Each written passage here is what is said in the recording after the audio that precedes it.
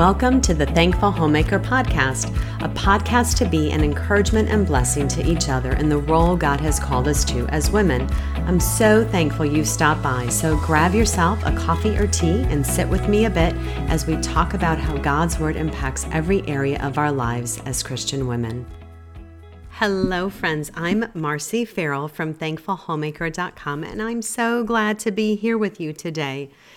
And before we get started, I want to begin with a few items that I usually end with, but they just seem to fit better in the beginning of this one instead of at the end. So I'm going to get rid of all my fluff at the end and put my fluff at the beginning, and then we're just going to get into the topic and finish there. So bear with me here. I'm a quick talker, so this will be pretty fast, ladies. I am just getting back home recently and settled in after quite a bit of time away with my husband. We have been heading down to Orlando every January, and we also look forward to attending the G3 conference, which stands for Gospel, Grace, and Glory, but it's down in Atlanta. So it's sort of the instigator that gets us moving south.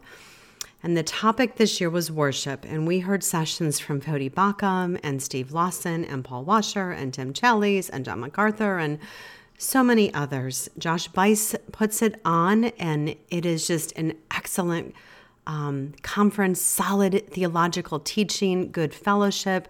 Just love being down there. We were with quite a bit of our church family this time, a few other people, which was kind of nice. One other thing that went on down there that I wanted to tell you about that was pretty exciting is that Daryl and Virgil from the Just Thinking podcast were down there, and they did a live podcast episode from the conference. Just Thinking is an excellent podcast, ladies. It's besides G3, it's maybe my other resource I'm recommending. Check it out. Obviously, I'll link to all this in the show notes. But again, this conference, it's just really jam-packed. It's so gospel-focused. If you can ever swing it to attend it, I highly recommend it. There's a lot of families there with children. I don't know the kids' rate, if the kids are free under a certain age. I don't know how that works, but you'd have to check it out on the website. But the next conference isn't until 2021. Feels really weird saying that, doesn't it? I feel like I'm in the Jetsons era or something. But it's going to be in October now and not January, and the conference is going to be every other year. And as I'm saying all this, you don't have to remember all this. I'm going to link to all that in the show notes. And as soon as the conference sessions come out from this year, because they put them for free on their website, I'll make sure to send that out to my email subscribers, and I'm sure I'll share it all over social media and just even make a note of it on a future podcast so you kind of remember if you forgot about it. So this was very fun. I did get to meet some ladies in person from the Thankful Homemaker Facebook group, which I just love that. That was really a sweet treat for me. So I'm going to give a shout out to Emily and Marla and Stephanie. They were down there with me. Hello, friends. I'm waving at you from here. I really loved getting in-person time to chat with them and just share each other's stories. And that was just a real treat for me. So as I'm saying this, it's making me think about our lovely Thankful Homemaker Facebook group, which I just love. And I want to thank my ladies who have been a huge help for me in caring for the group. We are almost at 2,000 ladies in it. So it takes a lot to just take care of the group and the needs and the questions and how to filter through things. There's a lot to it, ladies, and we want it to be a group that is edifying and encouraging and solid theologically. So I want to give a huge shout out to my ladies who help with that. So my Laura and Miranda and Jen and Michelle and Jennifer and my Amber. She's my daughter, and I'm not sure she has a choice but to help me in the group. So I really love you, my Amber.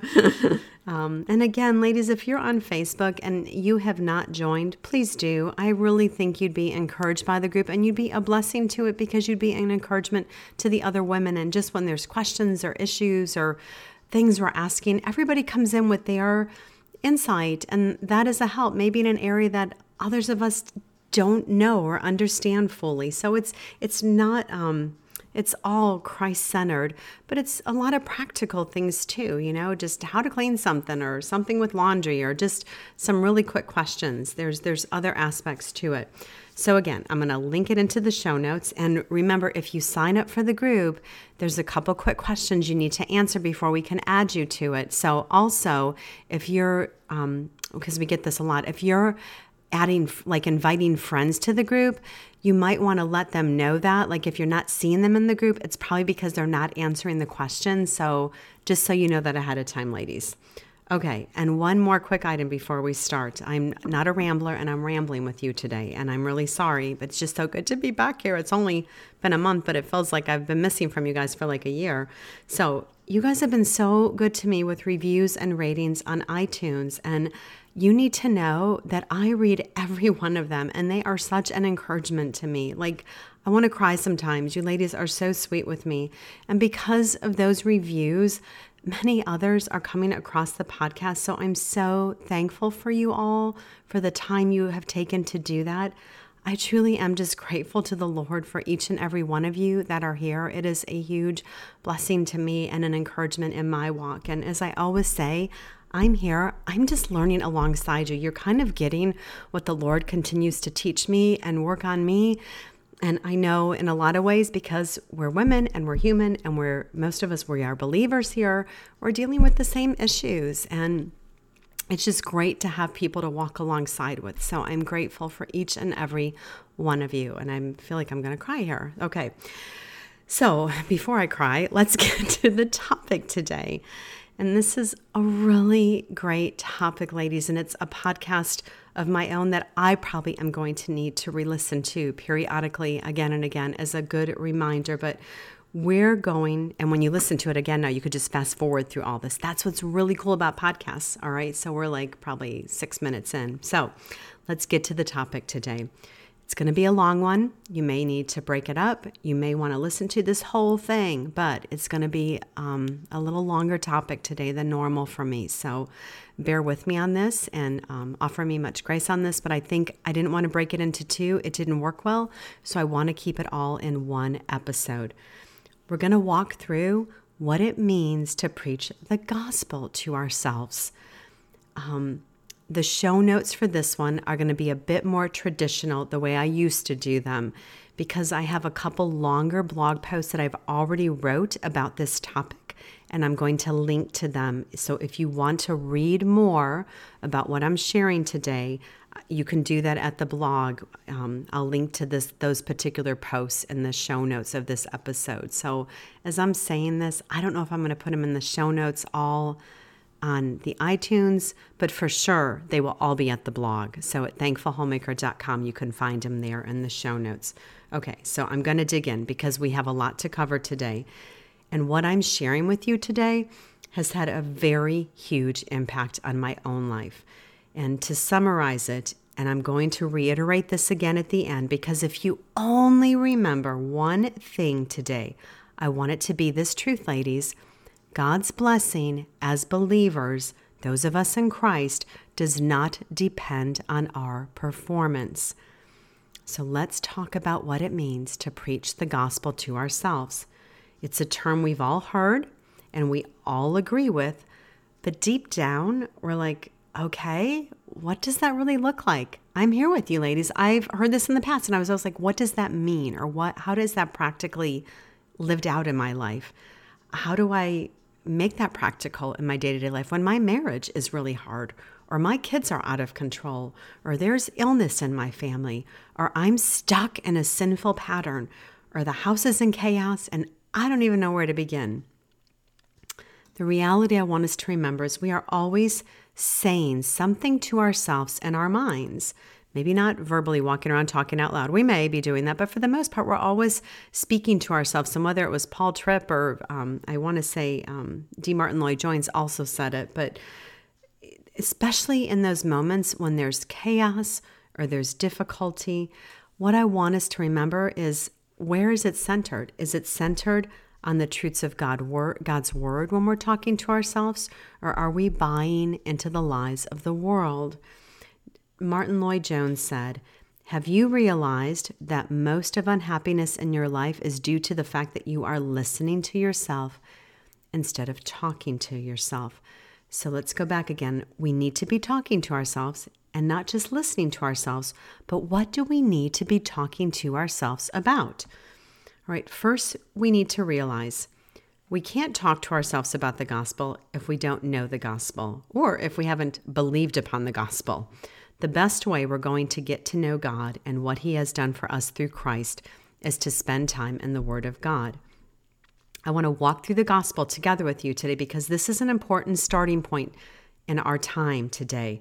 And I know you're thinking right now, you're like, Marcy, I'm a believer. Why do I need to hear the gospel again? I understood it at salvation, but now my life is all about growing and being a disciple and battling my sin and studying God's word and yada, yada, yada. There's much truth in that, but it still has to be grounded in what Christ has done for us and to us. Again, it has to be grounded in what Christ has done for us and to us.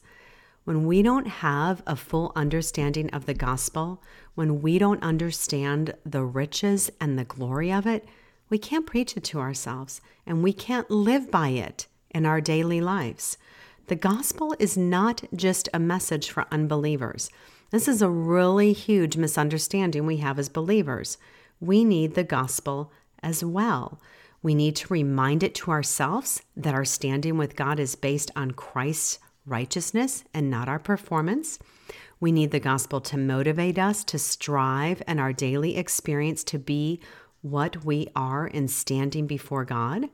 We need it to produce joy in our lives when we encounter trials of living in a sin-cursed and fallen world. And the gospel literally means good news. So what is this good news? Let me walk through the gospel with you. This good news is that the one and only God, who is holy, made us in His image to know Him. But we've sinned. We have thought and said and did things that are not pleasing to God. We have sinned and cut ourselves off from Him. And in His great love, God became a man in Jesus. He lived a perfect life, and He died on the cross and fulfilled the law Himself, taking on Himself the punishment for the sins of all those who would ever turn and trust in Him. Jesus rose again from the dead, showing that God accepted Christ's sacrifice and that God's wrath against us had been exhausted. And He now calls us to repent of our sins and to put our trust in Christ alone for forgiveness.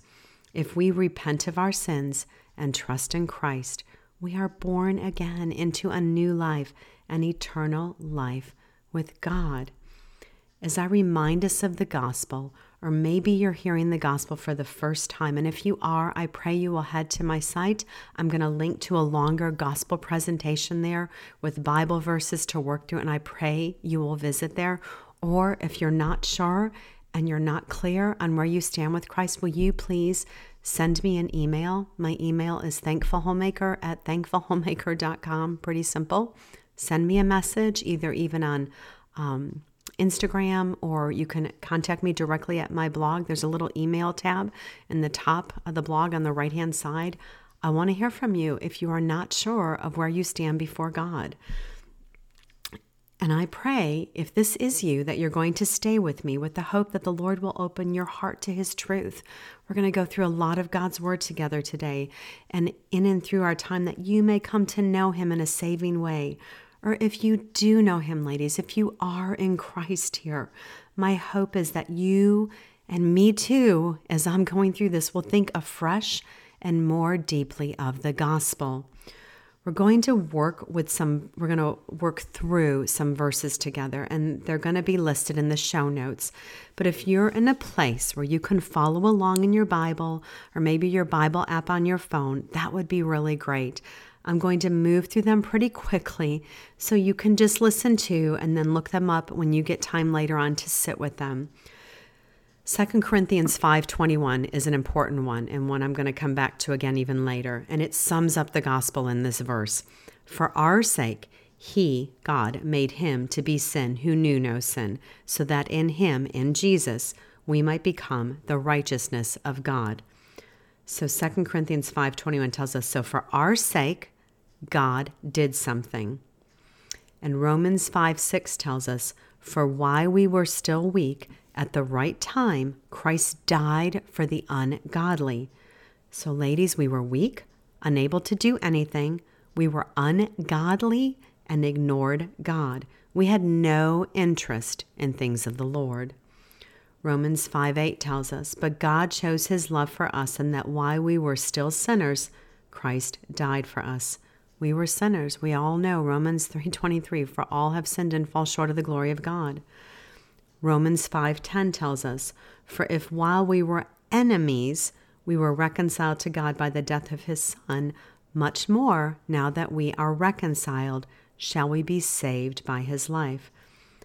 We were God's enemies. Ponder that. Did you think of yourself as God's enemy before Christ? I don't know that I would have said that about myself as a non-believer. I believe there was a God, the God I made up in my own mind, but I surely wouldn't have called myself an enemy of God. I still would have considered myself to be a pretty good person since I set up my own standard of what that was. We really need to appreciate and grasp these truths. We were helpless sinners, enemies of God. If we don't grasp these truths, we won't appreciate what comes next. We deserved the wrath of God upon us. We deserved death. We deserved hell. I'm going to bring us back to 2 Corinthians 5:21 again. Again, for our sake, God did something. Jesus, who knew no sin, Jesus, who did not have a sin nature to respond to external temptations, for our sake he made him to be sin who knew no sin, so that in him we might become the righteousness of God. 1 Peter 2:22 tells us he committed no sin, neither was deceit found in his mouth.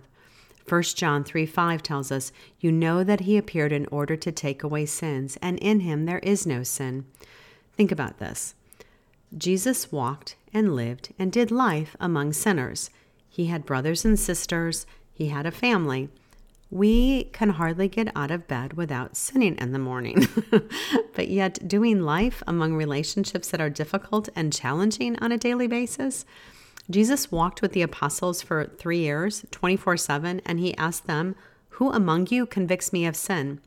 Okay, it wouldn't take my family very long to think of some way that I've sinned against him if I would put that question towards them, sadly. In Matthew 3:17, on the Mount of Transfiguration, God says of Jesus, and behold, a voice from heaven said, this is my beloved Son, with whom I am well pleased. Jesus had to be without sin for God to make that statement. Jesus was perfectly obedient to the will of God for 33 years. He was born under the law so that he might fulfill the law, and he did it perfectly. God made Jesus to be sin. Jesus was not a sinner, but God charged all our sin to Christ. I love God's word because as we walk through these verses, we see that the Bible is its own best commentary. Isaiah 53:6 tells us, all we like sheep have gone astray. We have turned every one to his own way, and the Lord has laid on him the iniquity of us all. And 1 Peter 2:24 tells us, he himself bore our sins in his body on the tree, that we might die to sin and live to righteousness. By his wounds you have been healed. On the cross, God the Father poured out the wrath that we deserved on his own Son for our sake. So, how does God punish the innocent for the guilty? This is something we need to understand, so bear with me as I work through this.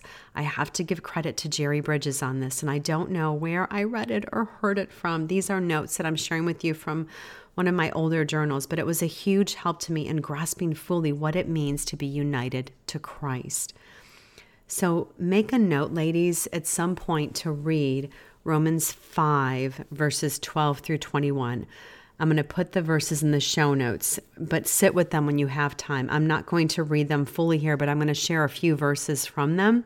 But it's a really important passage to work through. So Adam was appointed as our representative of the whole human race.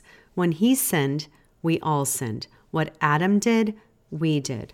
Romans 5:12 tells us, therefore, just as sin came into the world through one man, and death through sin, and so death spread to all men because all sinned. Now we can say, if we are in Christ, what Christ did, we did. There is Adam and Christ, and we are either united to one or the other, but not both.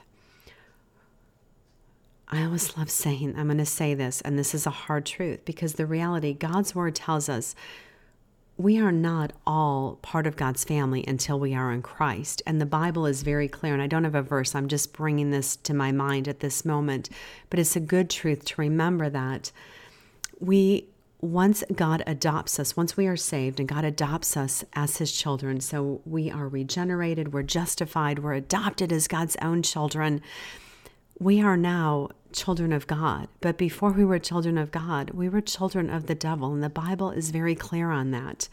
I just want to state that. So as it's saying here, there is Adam and there is Christ, and we're united to one or the other, but not both. There's no in between. With salvation, it's black and white. You're either in Christ or you're not in Christ. Romans 5:17 states, "For if, because of one man's trespass, death reigned through that one man, much more will those who receive the abundance of grace and the free gift of righteousness reign in life through the one man, Jesus Christ." Jesus voluntarily assumed our guilt. He died in our place so that we might be forgiven of our sin. Romans 5:19 says, "For as by the one man's disobedience the many were made sinners, so by the one man's obedience the many will be made righteous." So Christ not only died in our place, but before he died, he lived a perfect life in our place. Now, when we trust Christ as Savior, our sins are forgiven because Christ bore the penalty.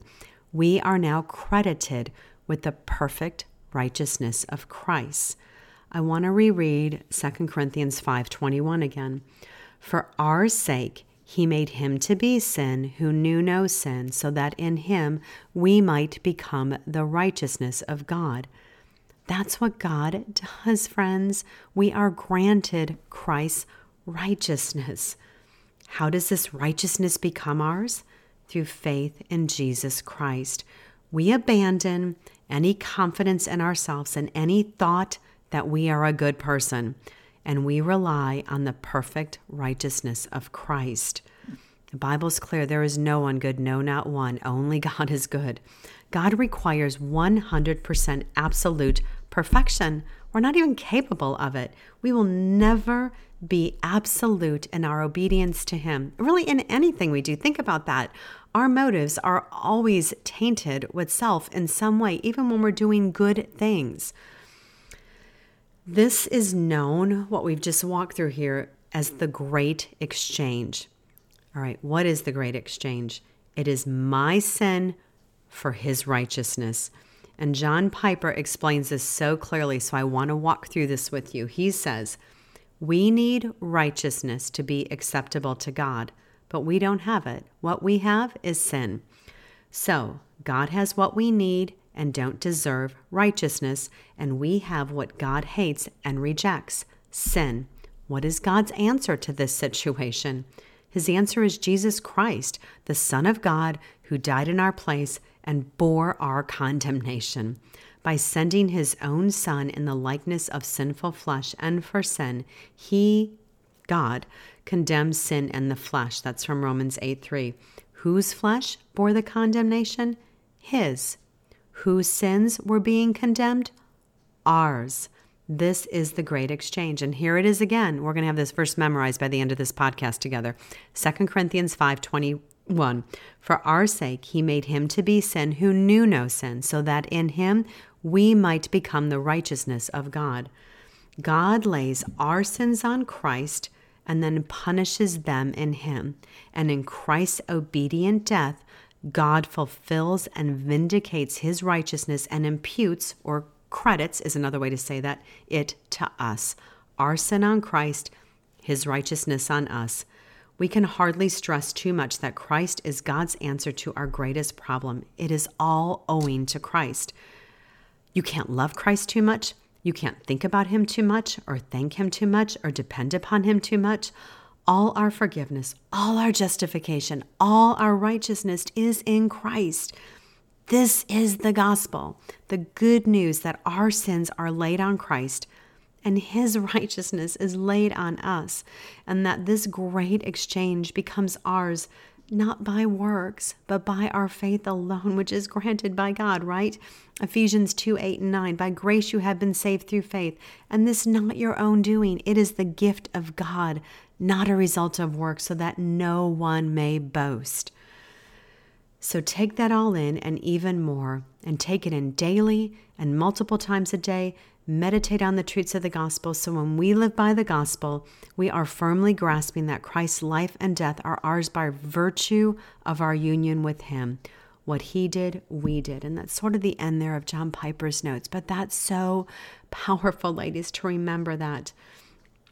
Let's look at a couple more verses here. Romans 8:1, one we all know and need to remind ourselves. There is therefore now no condemnation for those who are in Christ Jesus. My husband gave an excellent sermon on this verse, and I'm going to link to that in the show notes. And I really recommend you all take a listen to it if you can. Romans 8:31 says, "What then shall we say to these things? If God is for us, who can be against us?" Romans 8:33, "Who shall bring any charge against God's elect? It is God who justifies." So those truths by Paul are objective, meaning they're true whether or not we fully grasp them. When you have moments in your walk that you feel like a failure and that you are under God's condemnation, you need to preach the gospel to yourself and review what God has said is true about our justification in Christ. And we're going to work through this together. I'm going to get practical with you, right? I want to get a better grasp of this and what it practically looks like in our day-to-day lives. Obviously, I love the word practically. Okay. So, a good day, bad day scenario. I want to address this, and we're calling it the good day, bad day. And this is an example that came from Jerry Bridges' most excellent book that I recommend, The Disciplines of Grace. I think it's one that every believer should read, along with The Holiness of God by R.C. Sproul. I think those are two really good ones. But this was one that was so helpful to me, and I know this is one that we can all relate to. And the purpose of working through this is I want us to see after we've just thoroughly gone through the gospel together, right? And we are continually reminded that God's blessing doesn't depend in any way on our performance. God's blessing comes to us through Christ. But we can sometimes have a mindset that if I do this right or that right, I'm going to earn God's favor or receive blessings. If you're in Christ, you already have God's favor and blessing. So let me throw two scenarios by you. Let's look at a good day.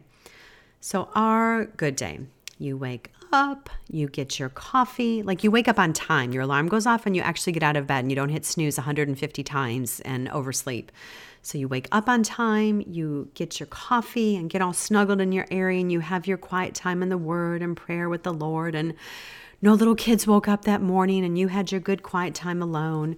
You get your family breakfast, you start school with the kids, or you take the kids to school, whatever your day looks like. And really, your whole day just falls into place beautifully. And at the end of the day, a neighbor stops by and you have an opportunity to share the gospel with her. As you start to talk, you pray silently and you ask the Lord to help you share with her and work in her heart. Well, just what a perfect day that was. A bad day. This is totally opposite the first, all right? You wake up late. This was the day you hit the snooze 150 times. Now you got no time in the Word and prayer. The kids are up. The house is crazy. You realize you don't have milk for breakfast and you don't have a backup plan. You're short with the kids. You're dealing with a lot of guilt over your day by the end of it. The doorbell rings and the neighbor stops by and you have an opportunity to share the gospel with her. Would you enter into it the same way as you did the prior day? What would your level of confidence be on the good day versus the bad day? Do you believe that God can bless you in the midst of what you would consider a bad spiritual day? Reminder again, God's blessing does not depend on our performance. And I want to share something because I didn't put this in here and I'm just thinking about another reminder again. God is sovereign. God ordains all our days and every moment. And our Romans 8:28, God works all things out for good, right? To those who love him, to those who are the called according to his purpose. Okay, now I'm going to move on with the rest of my notes here, but I want to work through this a little bit more. Let's take the bad day. We need to go back to the cross, and we need to fix our eyes on Jesus, confess areas of sin to the Lord, but be reminded of Romans 8:1. There's now, therefore, no condemnation for those who are in Christ Jesus. You, at that moment, are reminded that it's only because of Jesus' suffering the punishment you deserve that you're enabled to share the gospel with this neighbor. Jerry Bridges reminds us that God's grace through Christ is greater than our sin, even on our seemingly what we would consider worst days. Charles Spurgeon used to pray one sentence before he entered the pulpit. I love this. He prayed Luke 8:13, God, be merciful to me, a sinner. Well, that about covers it. I could probably just stop the podcast right here, right? And just be done. But I'm going to keep moving, all right? Because I'm keeping moving for myself on this one. I'm enjoying and I'm gaining much from going through this again. It's just solidifying this in my own mind, ladies. When I forget, I get caught up in that good day, bad day. I am the little Pharisee at heart. Okay, so also of importance to understand, if we look at our good day, we can begin to think that God works only through those who have done, how do I say that? What we think are good, or have done things that we think seem pleasing to the Lord, right? But then when I do that, how good is good enough? Are we basing that because we're so disciplined with our morning routine or our Bible reading or study? Because you're even, think things we can turn things that are good things. I mean, they are helpful and good things, but we can turn them into the gospel. So like I said, our Bible time and our Bible study, and maybe we do get up and exercise, and maybe we stop and pray throughout our day. But what I'm trying to get at here, we're starting to get a little self-righteous in our thinking. And are we sensing a little Phariseeism because all of a sudden God isn't the standard, we're the standard? We can't reach the standard of perfection that Jesus did. We can't do it. The reminder of this scenario is that no matter our performance, we need to be reminded, this is so important, that we are fully reliant on God's grace, that it is His undeserved favor on those who deserve His wrath. I know the question of obedience is going through your mind here because the little Pharisee in me is doing that, right? I want to quote Jerry Bridges from his book. I want to just lay out what he said. Does the fact that God has forgiven us all our sins mean that He no longer cares whether we obey or disobey? Not at all. The scripture speaks of our grieving the Holy Spirit through our sins, Ephesians 4:30. And Paul prayed that we may please God in every way, Colossians 1:10. We grieve God and we please God. Clearly, He cares about our conduct and will discipline us when we refuse to repent of conscious sin. But please hear this. In Christ, God is no longer our judge. Through Christ, He is now our Heavenly Father. Our Heavenly Father, ladies, I love that, who disciplines us only out of love and only for our good.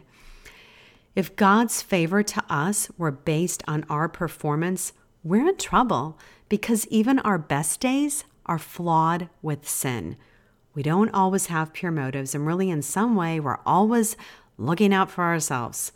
My favorite quote of Jerry Bridges is, your worst days are never so bad that you are beyond the reach of God's grace, and your best days are never so good that you are beyond the need of God's grace. And he continues, every day of our Christian experience should be a day of relating to God on the basis of His grace alone.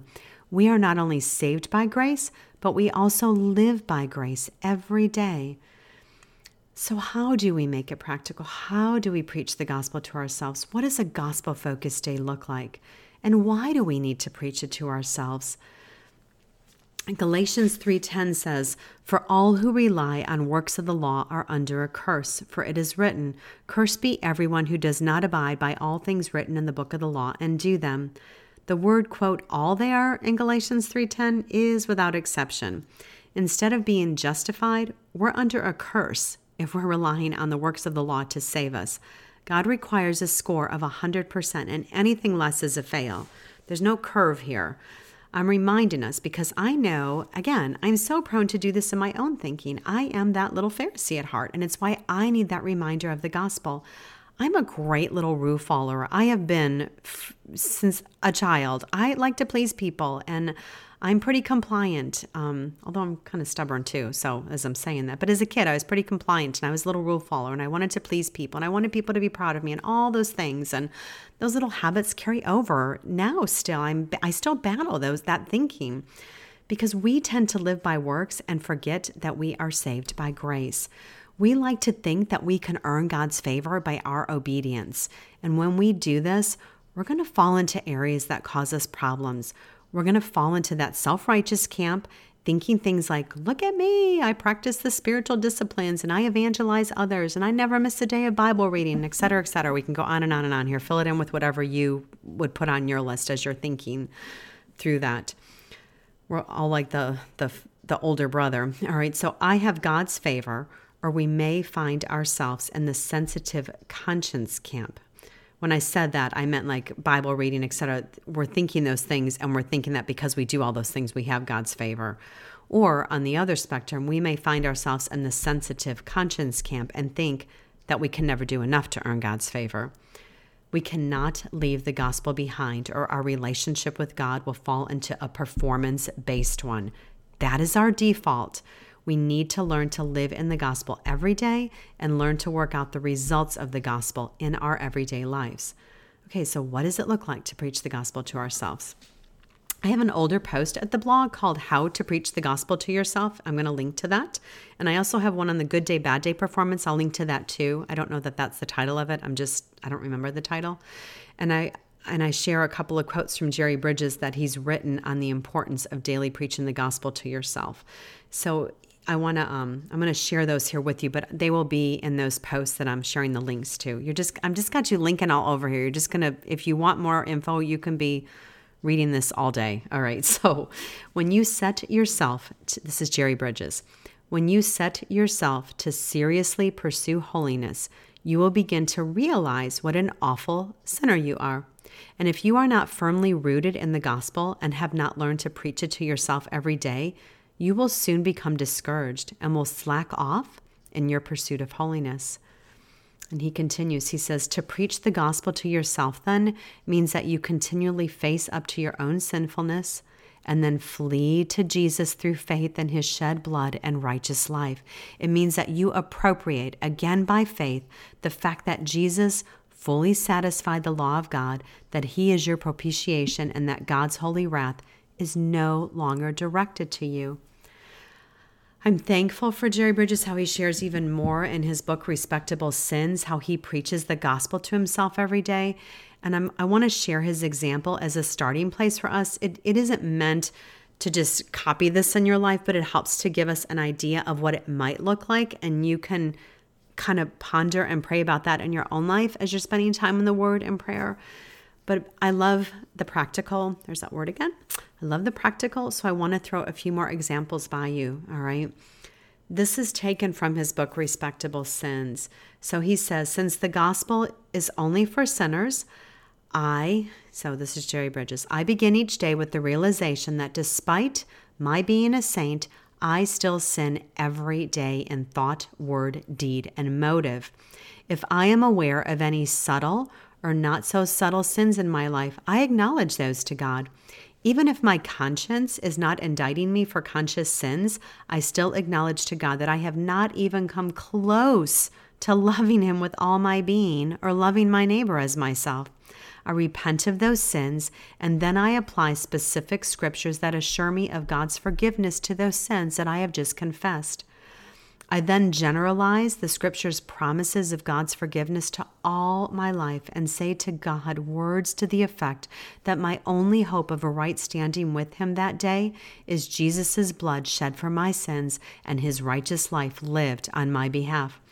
This reliance on the twofold work of Christ for me is beautifully captured in by Edward Mote in his hymn, The Solid Rock, with his words, "My hope is built on nothing less than Jesus' blood and righteousness." He says, almost every day I find myself going to those words in addition to reflecting on the promises of forgiveness in the Bible. What scriptures do I use to preach the gospel to myself? Here are just a few that Jerry Bridges chooses from each day. Psalm 103:12. As far as the east is from the west, so far does he remove our transgressions from us. Isaiah 43:25. I am he who blots out your transgressions for my own sake, and I will not remember your sins. Isaiah 53:6. All we like sheep have gone astray. We have turned everyone to his own way, and the Lord has laid on him the iniquity of us all. Romans 4:7-8.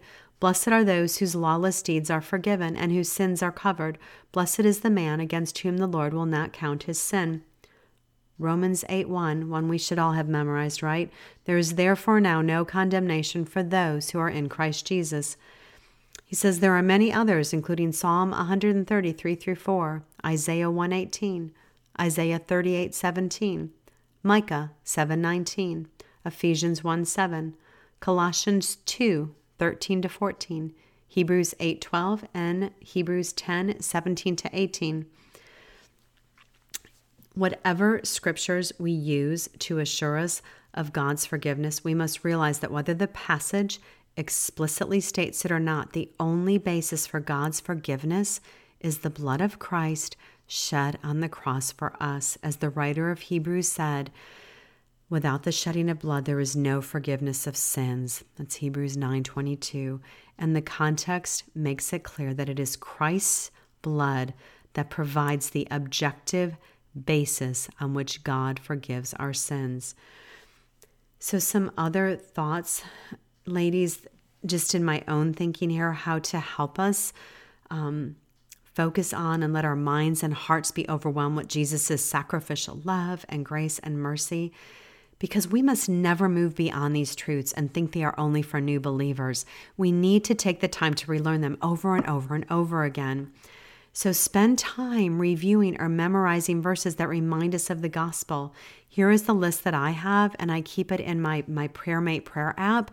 So one section, one of my lists in my PrayerMate app, and I talk a little bit more about that in the Spiritual Discipline series, the one specifically on prayer.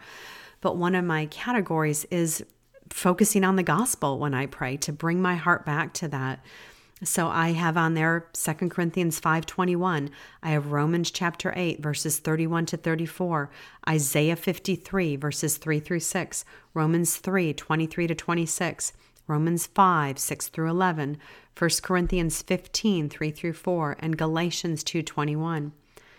Take the time to thank the Lord during your prayer time, that you can come before him confidently and boldly because of the work of his Son, Jesus Christ, on the cross. Pour truths of the gospel into your children during the day. Guys, read. There's a helpful book, I think, for parents called Show Them Jesus by Jack Klumpenhauer. Take the time to read gospel-focused books yourself. There's some good ones out there. And if I think about it, I will try to link some in the show notes for you. Listen to music that focuses on the gospel. Sovereign Grace Ministries has some great ones out there. Obviously, the Gettys do, Keith and Kristen Getty. Our old hymns are great places to turn, and the Grace Hymnal from Grace Community Church out in Southern California, John MacArthur's church, has a great hymnal out there you can pick up yourself and work through those songs. Those are great songs to sing through and to. But Sovereign Grace Ministries has a specific CD out on, it's called The Cross-Centered Life, that has you singing the gospel to yourself all day. And the gospel song is a favorite on it, and it's a good one for your children too. City of Light is another music resource I highly recommend. Continue to be a student of the gospel. Never be content in your knowledge of it, but continue to grow more and more in the grace and knowledge of your Lord Jesus Christ. Ladies, we can never unearth all the many facets of the gospel and its application to our lives on a daily basis. We will never do it in our lifetime. Listen to sermons free online that are cross-centered. Sermon audio is a great place to go for that. Spend time studying in Romans and Galatians. Pick up a good commentary to aid you in your reading. Ask your pastor what he recommends. Matthew Henry's is a great commentary, and it's free online. Take the time when you're reading God's word to see the gospel. The more you take the time to notice, the more you're going to see how God's word points to the coming Savior. And before we close, I want to take a few moments to talk about the day-to-day issues that come up within our homes and how we respond to them. Because our desire is to look at all of life through a gospel lens as believers. And this doesn't always come naturally to us. It's not the pattern most of us have been raised with. I know it's not for me. I've shared before, I didn't come to faith in Christ until my mid-30s. I came with a lot of habits and a lot of issues. I still have a lot of issues, but we won't go there. But I'm going to give a mom example. And what I'm going to give below in looking at this practically, you can fill in with any relationship here. Think of your spouse or a close friend. But I'm just thinking here as moms, we have a lot of moments that we probably don't respond very rightly to our kiddos. So let's say you have just sinfully yelled at your child. So in that moment, admit to him or her that you have reacted sinfully. And usually for me, the sign of anger comes out of a selfish heart. It's messing with my time, my schedule, whatever it is. It's a selfish heart. But you need to discern your own reasoning. Admit the sin and confess and repent of it to the Lord. It is at this moment that you remind yourself of what Jesus has done for you. Be reminded of God's goodness and grace to you through Christ. And now you can see yourself rightly as Jesus sees you. This is so important, ladies, to see ourselves as Christ sees us. Our identity as believers is in Christ. We're not identified by our anger, but in Christ, we're defined by the righteousness of Christ. Remember, we talked about that we need a perfect 100% on God's test? Well, we fail at it all the time. But because of Christ, God has granted us a perfect passing grade. Everything that Christ has, I love this part, everything that Christ has is yours if you're in him. God has enabled you and me to be patient with your children or your spouse or a difficult relationship and to speak kindly to them. You can forgive much because you've been forgiven much. I don't know what this looks like for you, but I'm hoping you're getting the idea. It doesn't take much time, and the results are eternal. So it is so important to take the time to understand the importance of seeing all of life through a gospel lens. And as I'm saying this, when we're talking about our children, picture with me, ladies, what a perfect time this is to share the gospel with your children in that moment, for them to see the goodness and the grace of God being worked out in your own life. That is a very powerful example in those moments of our own sin as we're confessing it to the Lord, seeking our kids' forgiveness, seeking God's forgiveness, and working through that with them. So let's work through another big problem we have as women. Not all of us, but a lot of us. And it's gossip. Have you ever gossiped about someone? Have you wronged a fellow image bearer? And the reason we usually do this is because when we find ourselves comparing ourselves to others or putting others down, it's to make ourselves look better. We're in denial of the gospel in that moment. First off, we're not loving our friend. We need to recognize it as a sin. We need to repent, make amends that we need to, and apologize and seek forgiveness where it's needed. Repent, seek God's forgiveness. Tell the Lord you don't want to do that anymore. You want to use your words to build up and encourage. At that moment, remind yourself of the goodness of the gospel again. You're not identified by the words you just spoke, but your identity is in Christ. The beauty of the gospel is we deserve judgment, but because of Jesus, we receive grace. Because of Jesus, I'm able to speak loving and kind words. My words can bear the fruit of the Spirit, and I can have self-control over my words. I have so much to give thanks to Him for. So ponder, what are ways or areas of your life that you need to be mindful to preach the gospel in? God works all things for good, even our sinful moments. So when you've sinned, stop and take a moment to make things right and point your heart back to the gospel. Think about the good day, bad day scenarios and be reminded in the midst of both of those days, you need to be reminded of the gospel before you think too highly of yourself or before you're condemning yourself. If there's habitual sins that you struggle with, persevere in preaching the gospel to yourself daily. Ask the Lord in His time and His way to make it real to you and to remove this sin pattern from your life. I can attest that by daily working through those areas with the Lord, mentally and prayerfully, right?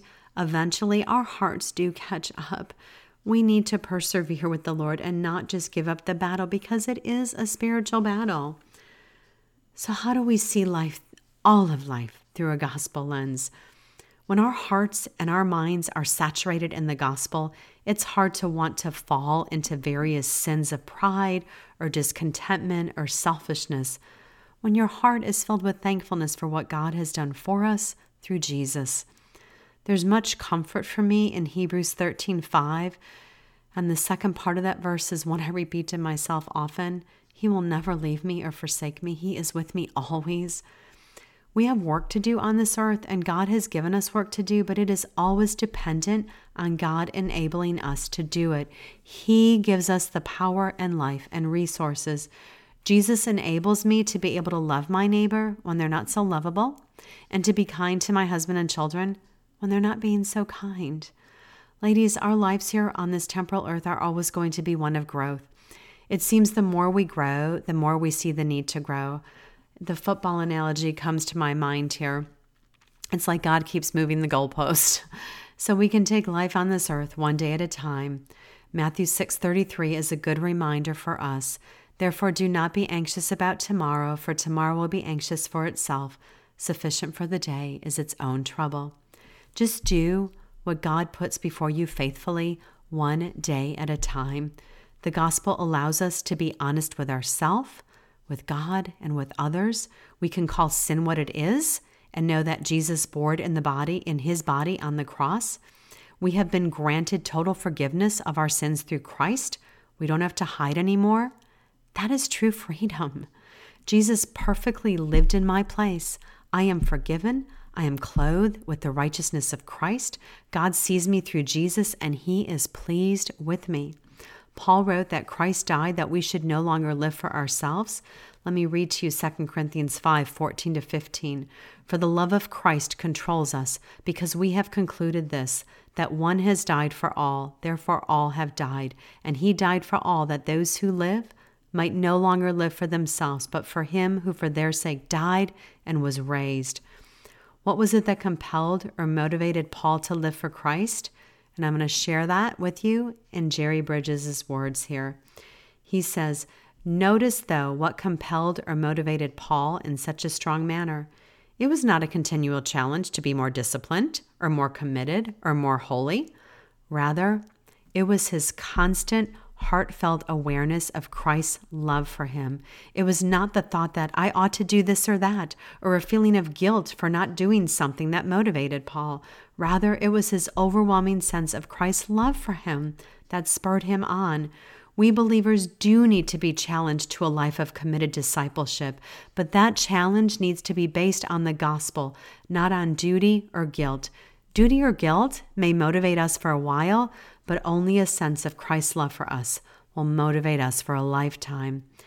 May we continue to live, and that's the end quote there. Friends, may we continue to live lives that are saturated in the gospel.